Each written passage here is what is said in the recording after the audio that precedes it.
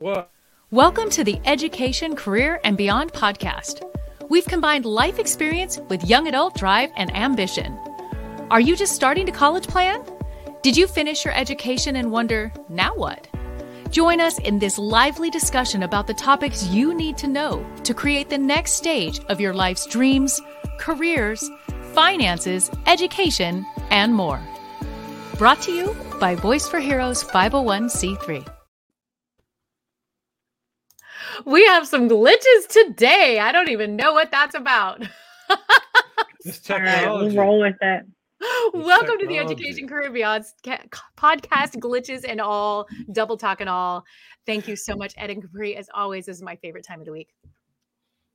I'm glad to be here. Back again. Missed Say last hi to week, each other. but Let's see if I can fix this on my end and just make sure that my Wi-Fi is not giving us a problem. Well, hello, Capri. It's Sorry. nice to see you. Yeah, you too. How's it going?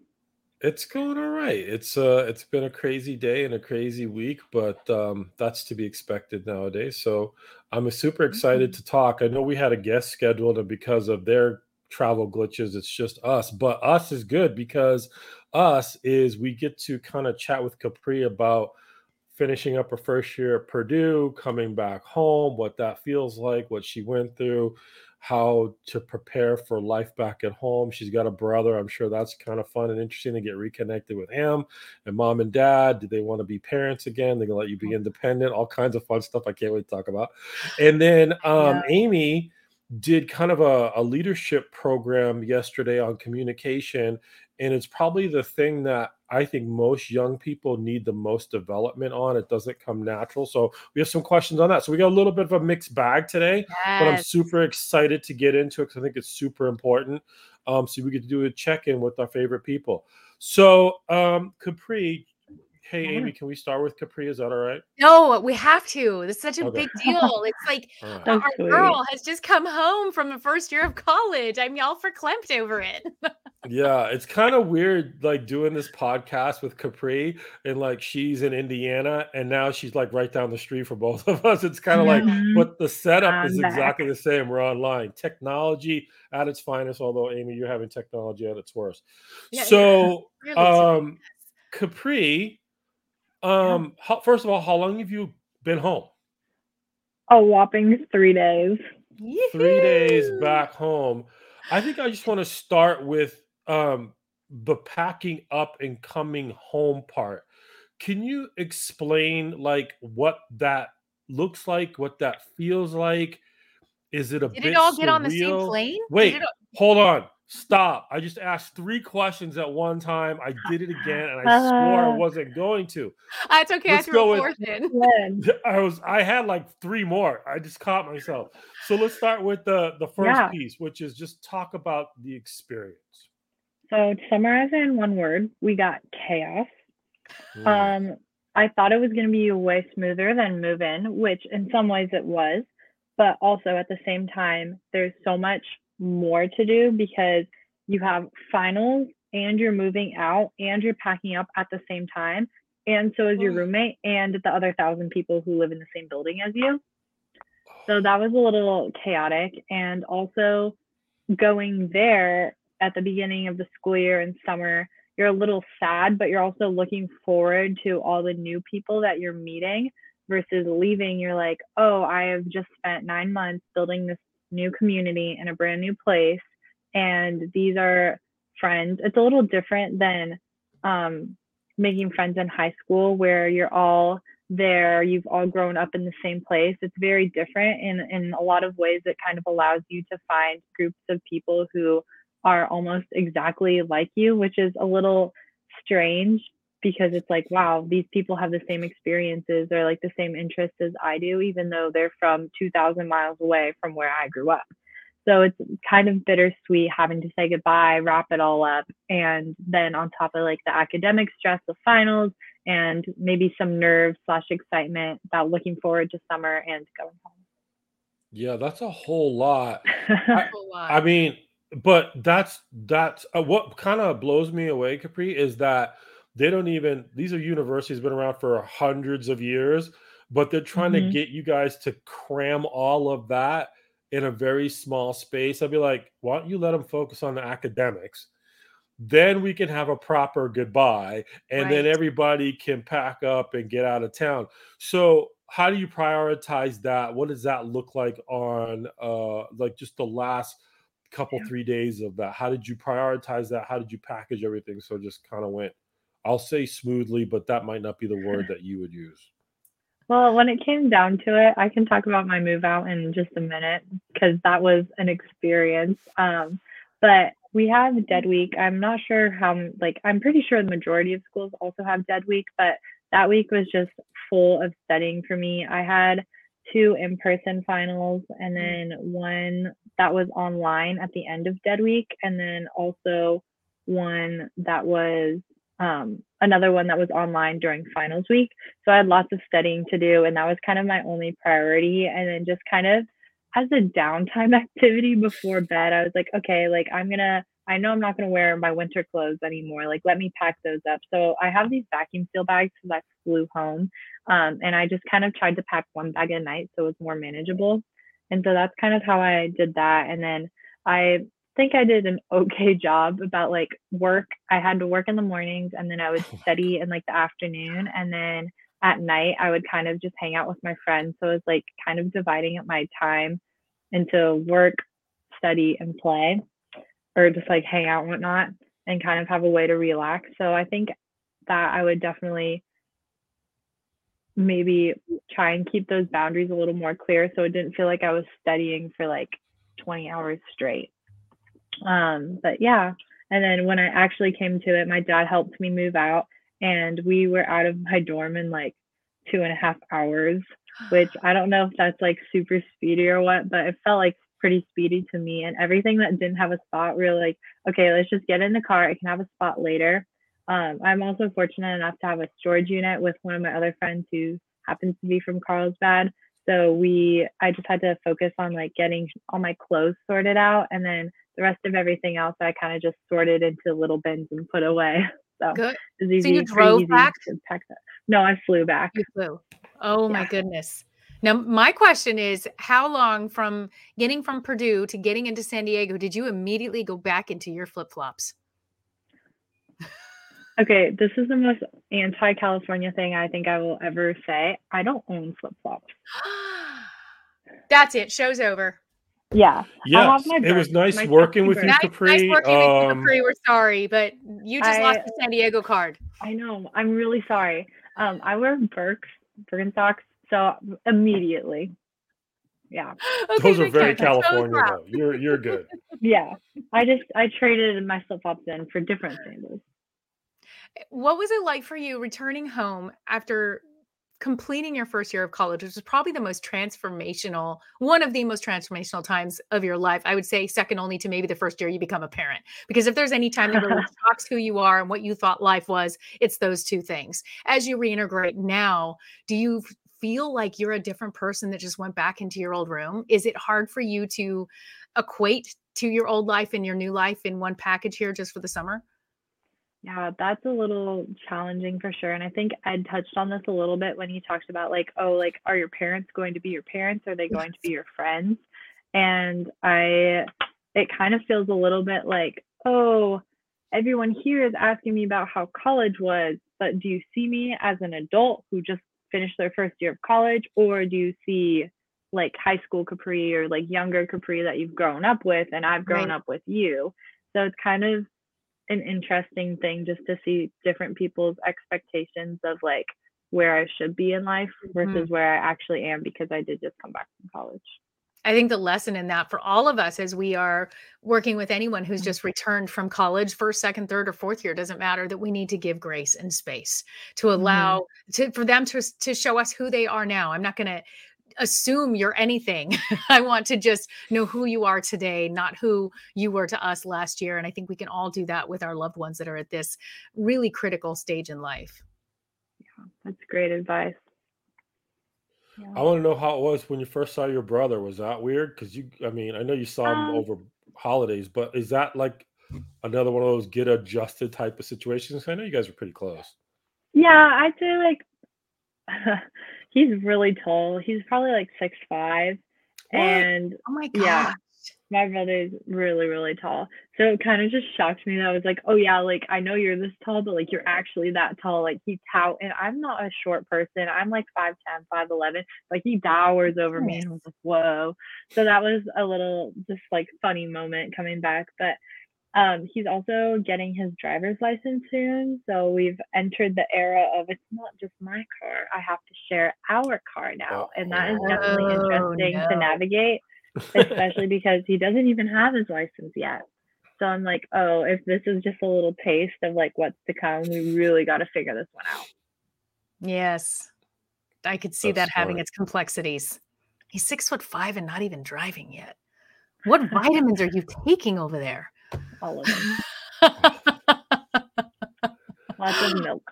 Well, we are happy to have you home, and I'm really glad that you pointed out what it was like to really transition, because, you know, it's, again, we always go back to how Hollywood portrays it, that they just show everybody like skipping, holding their box, and yay, we're home. But I'm sure there's so many emotional aspects that went on as you let go of that first year and all that you've accomplished, the pride in yourself, the sadness of walking away from friends you've just met, or the new routine that you had over there, and then stepping back into an old routine, but also happy to see your friends and family here.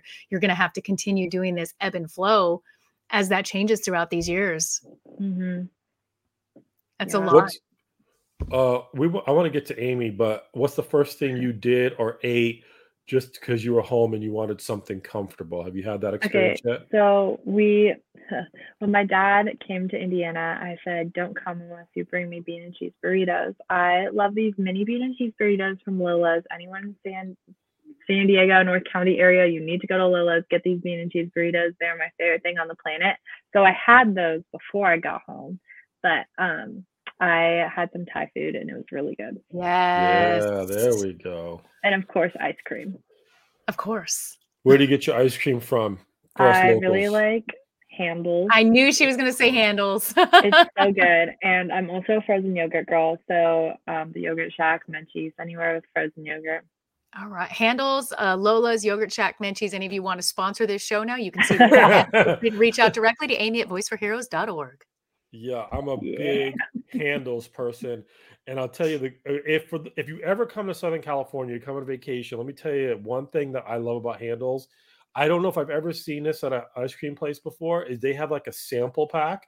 Where you can I love the 4-scoop sampler. Oh, you kidding me? I mean, come on. You can try anything you want. And then on top of that, you can have it delivered to your house, which the only thing I don't like about Handles is the lines are ridiculous. But yeah, I'll have it delivered. In fact, now I think I know what I'm doing this evening. Thanks. Well, I'm going to make Capri feel better because host confession over here, since Capri has confessed she doesn't wear flip-flops, my confession is that I don't say you've never been to Handles. I don't like it. So, Amy, it was really nice working with you. I wish you the best on your endeavors. Yeah, I'm a savory, not sweet. She had me with the Thai food. That's awesome. But I'm savory, not sweet. Yeah. That hurts my heart a little bit. Yeah. Broken. I know. I'm sorry. We just lost the sponsorship. I know. I'm sorry. Thanks for ruining that. I'm an ice cream snob. When it's a good ice cream, I put myself in a bad situation. The other night I went on a Ben and Jerry's deal where I got 2 pints, and I like Stephen Colbert has an ice cream flavor that I love. Love that. Americone Dream is hands down my favorite. So it's a great by the way, one. I gotta someday on a different show remind me to tell you about how my wife and I submitted a video to Stephen Colbert's show for a small business booster bump thing that we did. We recorded one. I recorded one. So one day we'll talk about why I did it and all that stuff. I have my Stephen Colbert t-shirt I can wear for one of our broadcasts when we discuss that as well. So incredible. I love Stephen Colbert. I do too. Okay. What's that? All right. Potato. So let's dive into this Amy thing. You know what's funny is that we know a lot about Capri. I've been talked and like a guest on this show like 3 times on this podcast. Yeah. I don't think we really dove into Amy and what she's all about. Like but that was a little bit of I sing a little and I do this a little. We really dig in. So Amy, proper introduction. I know a little bit. We know a little bit about your past. For those of you who don't, that means you have to go back and listen to every episode of at least season one because you'll find Back it to in there. back. Yeah, You have to uh, binge no listen. Yep. breaks. Loop them. But what I really want to know and focus in on is what you do now, because I Mm. find what you do now fascinating. And I think we've got this piece of the puzzle with the nonprofit that you've always been a part of, which allows this show to come on the air. Yes. But I think professionally, I think it's really good for people to know what you do um, to work with individuals and businesses to achieve their goal. Can you tell us a little bit Thank about you. that? Yes. Well, after 20 years with experience as a sales manager and sales leader, a recording touring artist, a former national TV host, business development specialist, I now help professionals with effective communication and self-awareness, branding and messaging to help level up their visibility, their opportunities, and hopefully, especially for nonprofits, their chance to make a bigger impact in the world. So communications has become my life because I learned by doing. I didn't train for this, it's trained me. But it was every job that I had. When I started in sales, I didn't know what I was doing yet. I stepped into a company that I didn't fully understand the product and mortgage at that time. But I learned that effective communication was going to help me gain that business. I learned how to ask questions, to be a good active listener, to read people's body language, to learn the art of messaging and getting to the point quicker and more effectively. And it allowed me to go into top sales. And then when I went into touring full time as a recording artist, when we had the Great Recession in 2007, I had no choice. It was either sink or swim. So I went out there and asked for the business as a recording artist, but there's a lot of talent. As an artist, as a musician, I could sing, but how do I set myself apart as a professional? And that's where that difference was, with a business plan and a communications plan and a PR plan in motion. And that's what allowed me to launch onto those big stages and become spokesperson for the American veterans and learn how to present myself all the time. And even when we were touring for my team and my band, there's an art of really knowing who you are and how you represent yourself at all times. And so I would let them know the second we pull in that parking lot, you represent all of us collectively, and we represent the American veterans. So everything you do, how you carry your face, how you walk, how you greet people, how you interact with each other. Don't cuss at yourself as you're walking to the men's room in between our sound check, because you're being watched. And when we put on our own responsibility of how we're representing ourselves, it really makes a difference at how you represent yourself as a professional in any industry. And I work with teams, businesses, individuals, entrepreneurs of all businesses. I work with nonprofits on finding that message, on communicating effectively. And one of the favorite things that we actually start with, and you guys are going to laugh at this, but it's my number one pet peeve, is the filler words. Because we don't read correspondence. We don't open an email. We don't read a book that starts every sentence with, yeah, so. But why in our communications are we doing this? We're so excited about AI, artificial intelligence, and we can talk about this. It's great that we have ChatGPT. But can we also speak for ourselves? Because at some point, you're going to be in front of an audience, even if it's a podium at a work event where you have to introduce somebody. Maybe you're a guest coming up for us on this amazing show. Knowing how to present yourself and those talking points is so critical. And we have lost the art of really effective communication, vocabulary, and what I call starting a sentence with a sentence. And this is what I do for a living. That was smooth as silk right there. Did you guys catch all of that? That was slick. I like that. Kapi, do you have any immediate questions on this subject or any thoughts? I have so many, but I don't know where to start. And every time I hear Amy's long resume, I'm like, wow, she's really done it all. Yeah. But do you want to kind of start? So you just said starting a sentence with a sentence. Do you want to go into that a little more? Because I feel like a lot of times you just keep going around in the same circle. Looping. I know I can do that when I talk. And just, can you go into that a little more for us?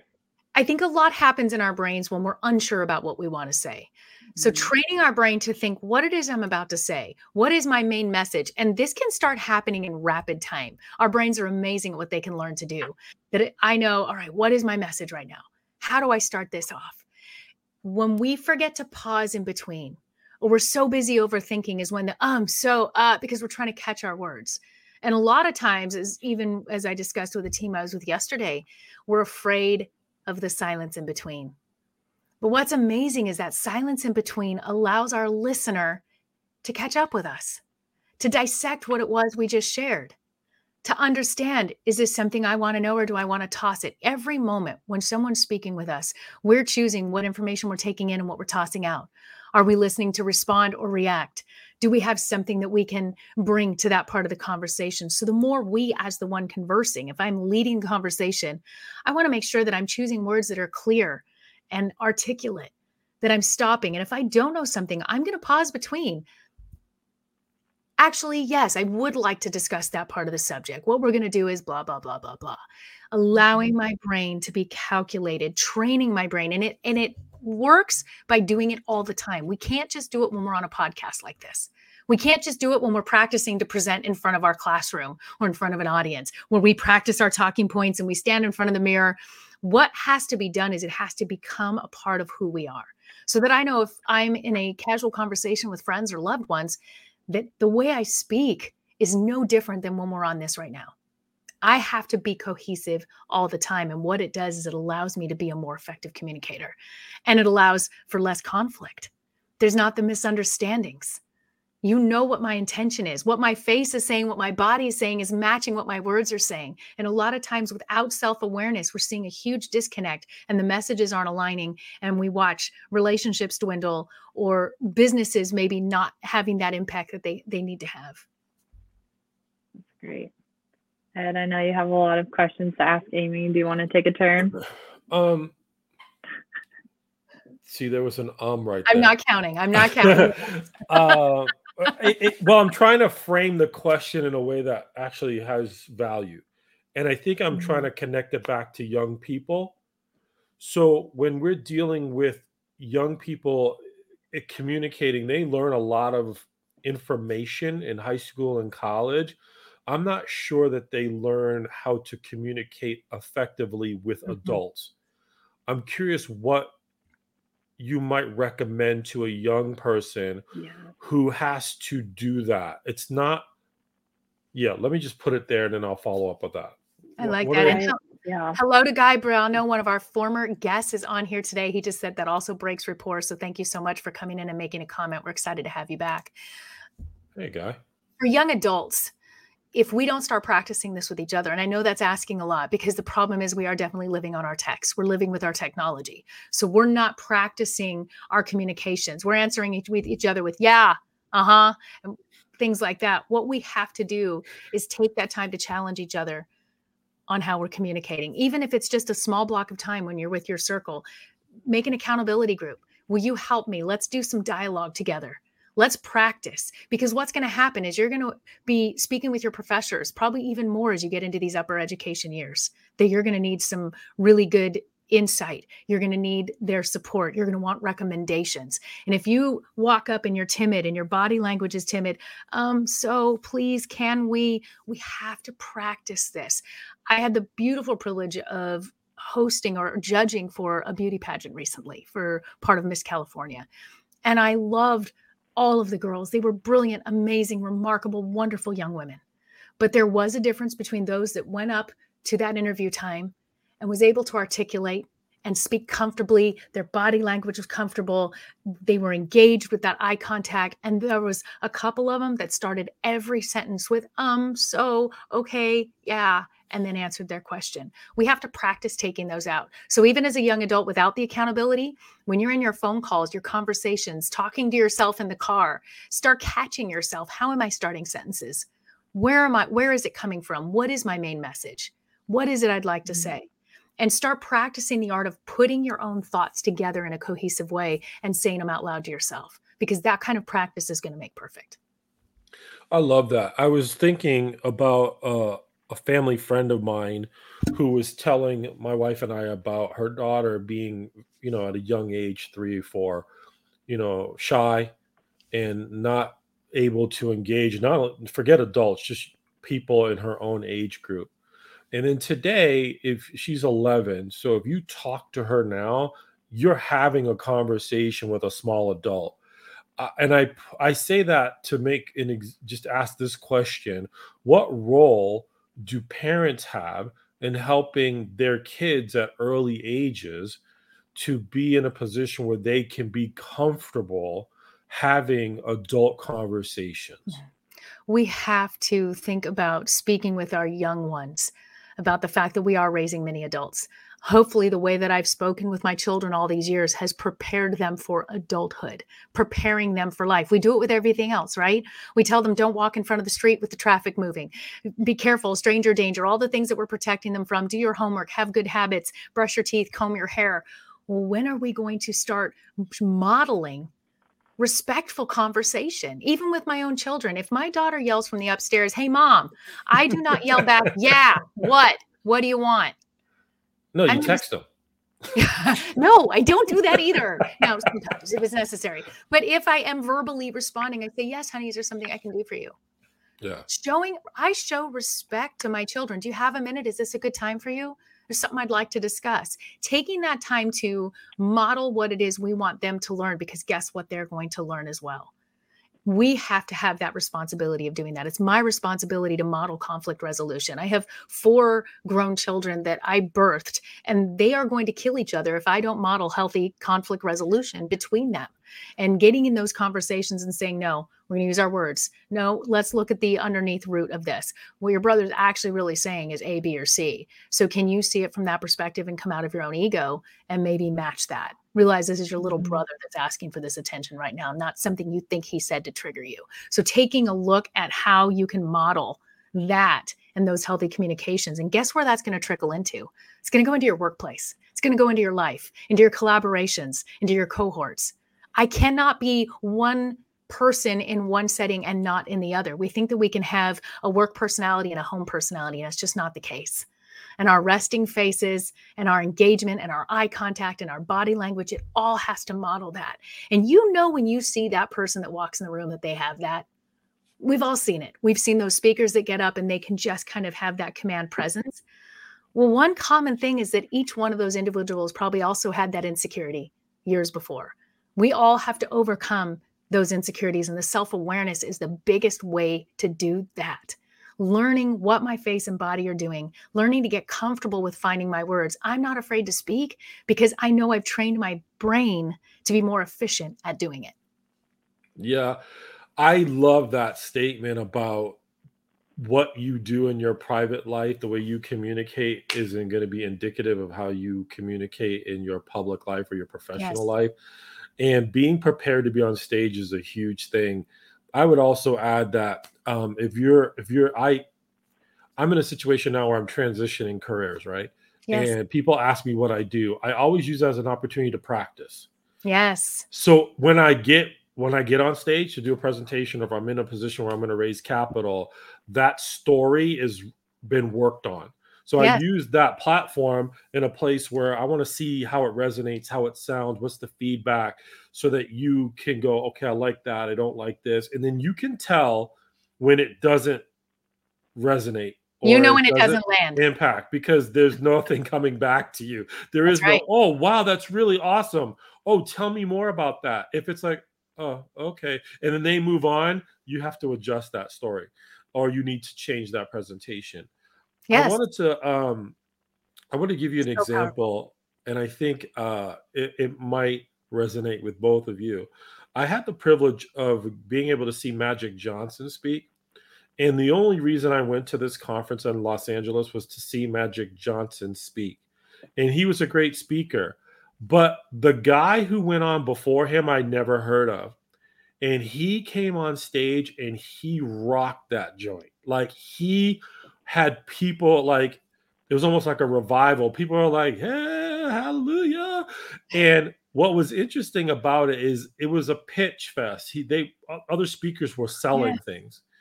And he, on this piece of paper for his thing, it was like $25,000. And I look at that and I'm like, I ain't giving anybody 25 grand. So he gets to the end of his presentation, and it was so compelling. He's like, I know on the paper it says 25,000, but it's not 25,000 today. It's 12,500. And Amy, people started to get up out of their chairs. I was on the second level, and his table was on the first, and people were going down, not to leave, but to buy. Wow. And he goes, but it gets better. It's not 12,500 today. It's 7,500. And I to myself was like, stop talking. You already have them. Stop talking. It's not 7,500 today. It's 3,750. And I thought to myself, you did the job. Why are you selling yourself short? Right. So I'm kind of curious, in communication, that was a long way to get to this question. In communication, presentation, selling, where's that line between I want to just sell something versus allowing the way you presented sell itself, where price almost doesn't matter? Do you have a thought on that, or how those two worlds might collide and you can kind of mess yourself up and start giving away stuff you shouldn't be giving away? I always look to that audience engagement and watching my audience. I do a lot of public speaking in front of large audiences. Now, I'm not necessarily selling with that strategy from the stage, but nonetheless, I'm selling myself up there. I'm maybe just selling my knowledge, opportunity to work with me, opportunity to take those things back into their own nonprofits or businesses, watching the audience and feeling that response. You know when they're tracking with you. If you look at that audience, and anytime, if you're in front of your classroom or you're in front of, a lecture hall and you have to present just your paper, watch and see what's taking place. And if you notice you're losing them, then you want to lean in, maybe articulate a little bit differently, slow down, get to your better talking points, make a shift, be ready to make those shifts based on what your audience is telling you. When you find that sweet spot that I know they're with me, then I don't need to change a thing. Then I can go into that zone and I don't need to oversell. I just know that they're there. And that is sometimes a moment by moment thing that's happening from the stage. And I have that when I'm performing, when I'm doing music, or when I'm speaking. I am watching that audience, because generally it's interesting. You'll notice that about 80% of your audience are reacting the same way. There's always going to be the scragglers. There's going to be the grumpy guy in the back of the room, or the one that's fighting with his spouse off in the corner. You're going to have the scragglers that aren't in the norm. But generally, about 80% of them are feeling the same thing with you if you're setting that correctly. I know that I'm responsible to set that energy from the stage. That's my responsibility. And if it's not there, then I need to do something to reset it. Capri, you have another question? I have one more, and then we can bounce. Yeah, it's about body language, and I think you kind of started moving into that. You've also talked about active listening. Can you talk about how much of a role body language actually plays, and then some ways to make sure that you're displaying the right body language, like what that looks like? Wow, body language and active listening is so important. Have you ever been having a conversation with somebody and they're so distracted, you just know they're not there? Yeah. And at that point, I'll stop been talking. That person. Yes, I will stop talking. I'll realize maybe this isn't the right time for them, because I always say it's not a message if it wasn't received. So if I'm trying to give a message and that person is not in a place of receivership at that moment, then this is not a good time. So watching and seeing, am I engaging them in a way that they are with me? And it could be on anything. It could be a personal relationship that you're to talk about something important. It could just be that you walked in the room to share a funny story, but you didn't know that everybody was just discussing that the cat had died, right? So you have to learn that maybe this isn't a good time. You're going to know that body language. And watching that other person. Now, as the one who's the listener, it's my job to make sure that I'm showing you I'm receptive to what you're saying. I want to give eye contact. I want to nod. I want to have distractions aside. If something throws me off real quick, I say, I'm so sorry. I just noticed on the side that I think my mom just walked in. I need to be alert to that. But I'm going to draw attention to show that I'm acknowledging I got distracted. I'm right back with you. Please continue. It is our responsibility to verbally and non-verbally show someone who's speaking with us. And even if I'm the one sitting in an audience with a speaker, I know that my face is giving them affirmation. My eyes, my smile. When I look in an audience, if somebody's speaking, I see everybody on their cell phones or looking down, I know that poor speaker has already lost them. And it's my job to show respect to the speaker, that I'm showing that I'm listening and engaged, because I know what it feels like to be up there. And I think even in one-on-one, we can show that to each other. And I think with today's technology, I love our technology. Don't get me wrong. We have amazing tools at our fingertips that I can't live without and do my business. However, when it's time to be 100% all in, like right now with you. I'm looking in this camera so you know I'm looking in your eyes. I am engaged here with our audience, and I want you to know I'm 100% here. We have to do the same thing with each other. And when we block out and we give each other that kind of quality respect, it's amazing how your networking, your relationships, and the quality of your communications will instantly increase. Wow. That's great advice. Thanks. It's fun work.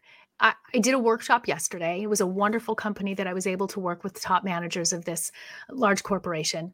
And it is surprising to me how many individuals maybe don't practice this on a daily basis, or some of this maybe was new information because we get so stuck in our own lives and our own stuff that we're not realizing that maybe we're unapproachable. And what does that look like? Maybe I'm showing that I'm distracted. Maybe, and one individual even was really funny, just said, well, I purposely look busy so nobody will bother me. Well, at least he knew he's and I said, at least you're admitting and you know you're doing it. So, okay, that's great. But what if you don't know you're doing that? And then you wonder why you're missing opportunities. Oh, well, nobody wants to talk to me. I don't have any friends, or I'm not getting any opportunities. Well, what is it you're projecting? Because maybe that shift could also open up more opportunities for social engagement or opportunities that you need for your work or your life. Yeah. Do you have any advice about, or like steps to take to look more approachable? Because oftentimes you said it like, oh, maybe I'm holding my phone in my hand, or like I have my head down and I'm working. Like, what are some ways that you can become more approachable or appear more approachable? It all comes down to the self-awareness, learning yourself. And you can do that by putting a mirror in front of you more often when you are in a communication setting, which the best way to do that is if you're on the phone or in a Zoom meeting. Notice what you look like when you're listening. I mean, we've all been on a million Zooms and we know what some of those tiles look like. We've seen what some of those active listening faces are saying and aren't saying. So learning what it is you're saying when you're in that situation. And the only way you can do that is by watching yourself. You may find out you have a natural scowl and you didn't even know it. So now you're unapproachable. We don't know what our faces are doing unless we learn to memorize them, because we're looking out our eyes and not in. Taking the time to actually do a self-study. Watch your videos back. If you're we're all on Instagram all the time. We're all doing selfies. We're all doing videos. Watch it back. What do you look like? What are you presenting? Ask somebody else to be an accountability partner with you and say, can we level this up? If you don't practice, you can't be a champion in this. Great.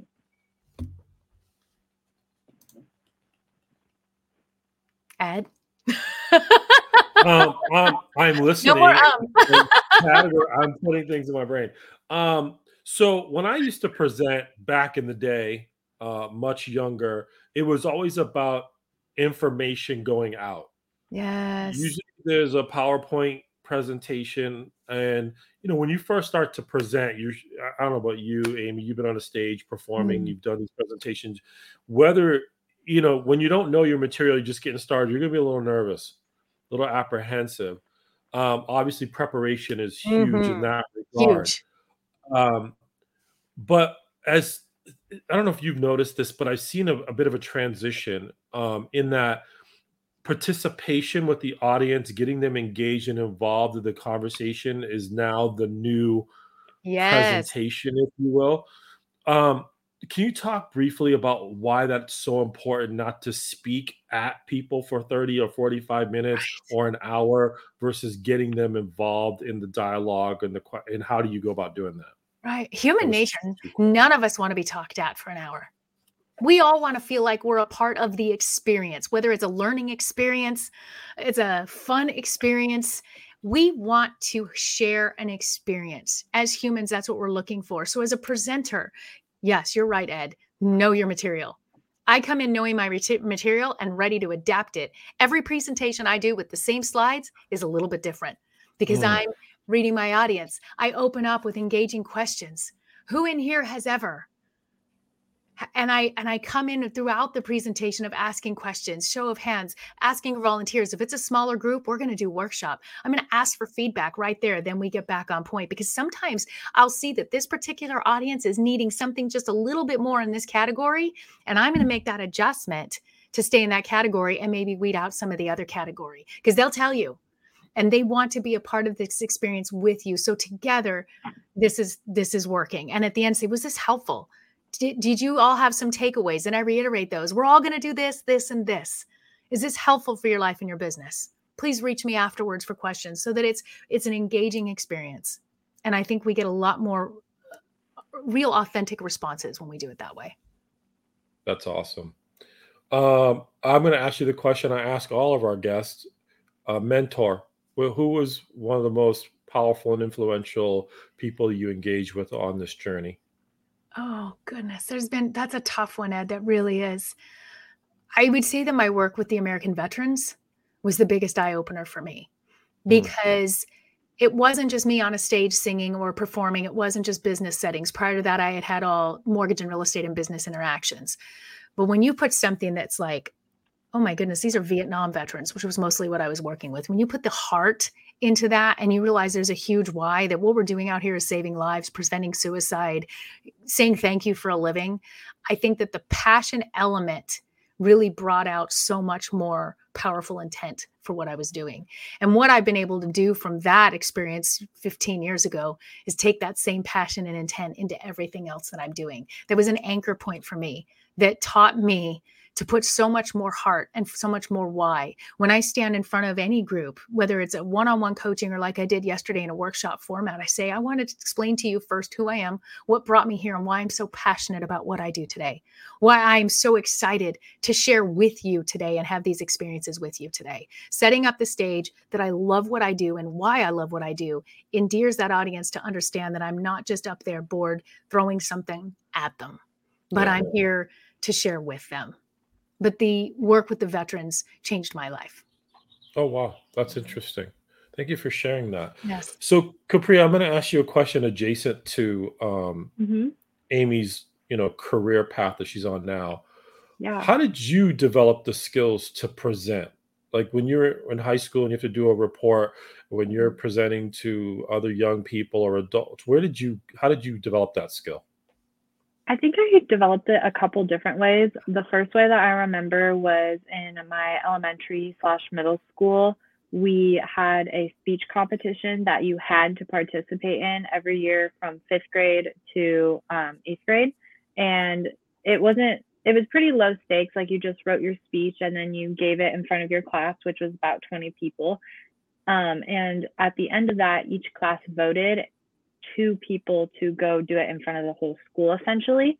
And so every year we kind of just had practice doing that. And it was something that everyone knew was coming. And some people dreaded it, some people didn't as much, but we put lots of practice and time and just effort into making sure that we knew how to present ourselves well, especially in public speaking, which I really appreciated. And then also in high school, I was part of 2 different leadership councils, one through the Carlsbad Education Foundation and another through the Mitchell Thorpe Foundation. And both of those, we got to kind of create the curriculum or like suggest what we wanted to learn about.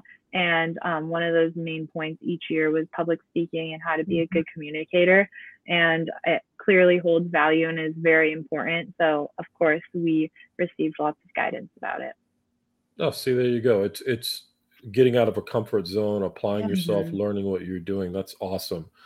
Amy, this is for you. Capri, you can jump in on it too. Yeah. In terms of back to the young people, in terms of getting out of that comfort zone, we talked about preparation being important, but what else can they do if they've got a presentation coming up or they recognize that they're timid and shy and they want to work on that? What would be the advice you both would give somebody in that situation? I would first of all advise that they record themselves doing it. Watch it back. Get comfortable with how they look and how they present and make honest assessment of themselves. Because when you watch yourself do it a few times, then you're familiar with what you look like and how you represented. And it's a lot less scary. Because it is. If you're an introvert and this is really new, I love, Ed, you pointed out, be prepared with your material. The more you know your material, the easier it is because you're not going to fumble. Enough is going to throw you off with the nerves. So really be prepared on your talking points. Then practice it with yourself. Record yourself. Watch it back. Record yourself. Watch it back. Now you've done that training. And I share this story from every stage, and I have to say it's really the most powerful words that I can use on a regular basis to make this point.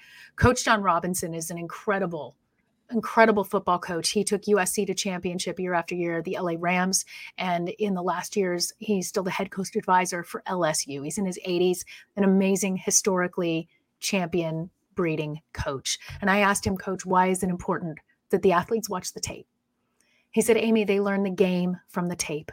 They learn the plays from the tape. They're not allowed on the field until they've memorized the tapes, because watching the tape creates champions. And that is true in anything in our life. If we watch the tape, if we study ourselves, if we gain that self-awareness, we can become a champion in anything we want to do.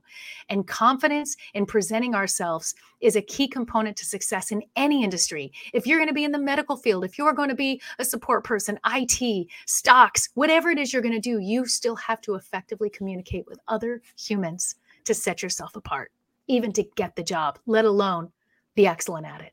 Watch that tape. It will create that champion in what you're doing. I love that piece of advice. Capri, any thoughts on that question?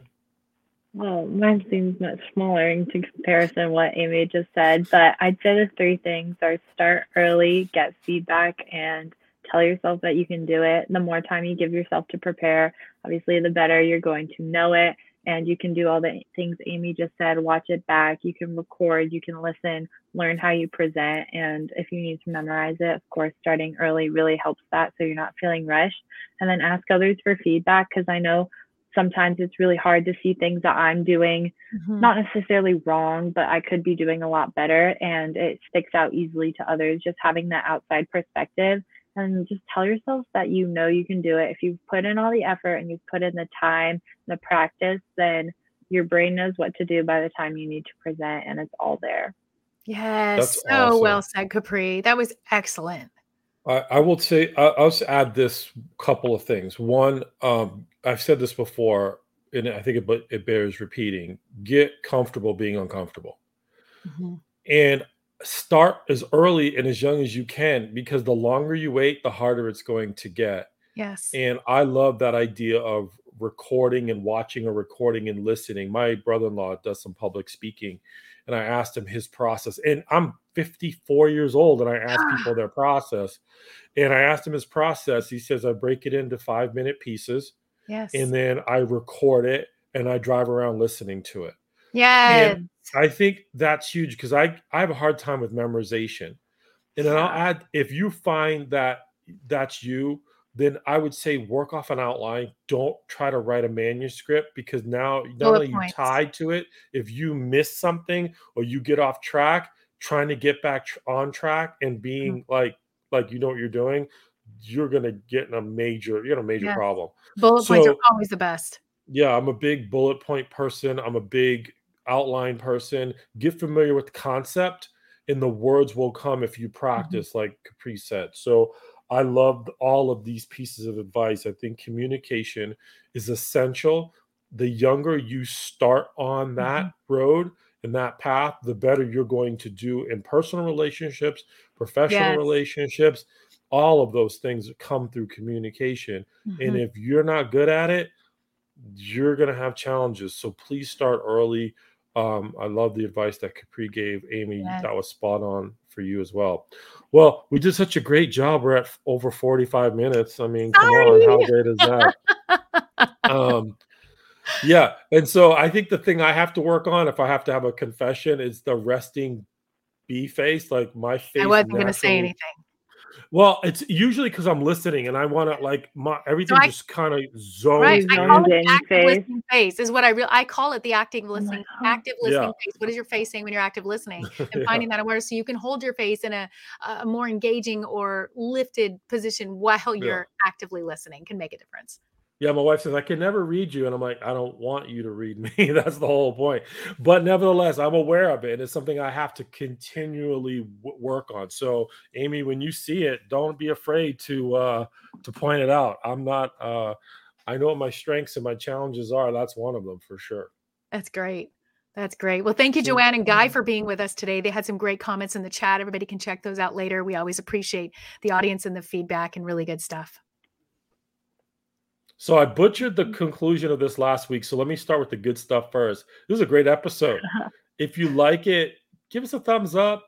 If you love it, share it. If you find it compelling, interesting, subscribe so you can get our insights from not only as hosts, but as guests and the guests that we get on. And I got to tell you, this is one of my favorite things every single week. And so on behalf of Capri guest, Amy guest, Capri host, Amy host, I'm Ed Sanderson. This has been your Education, Career, and Beyond podcast.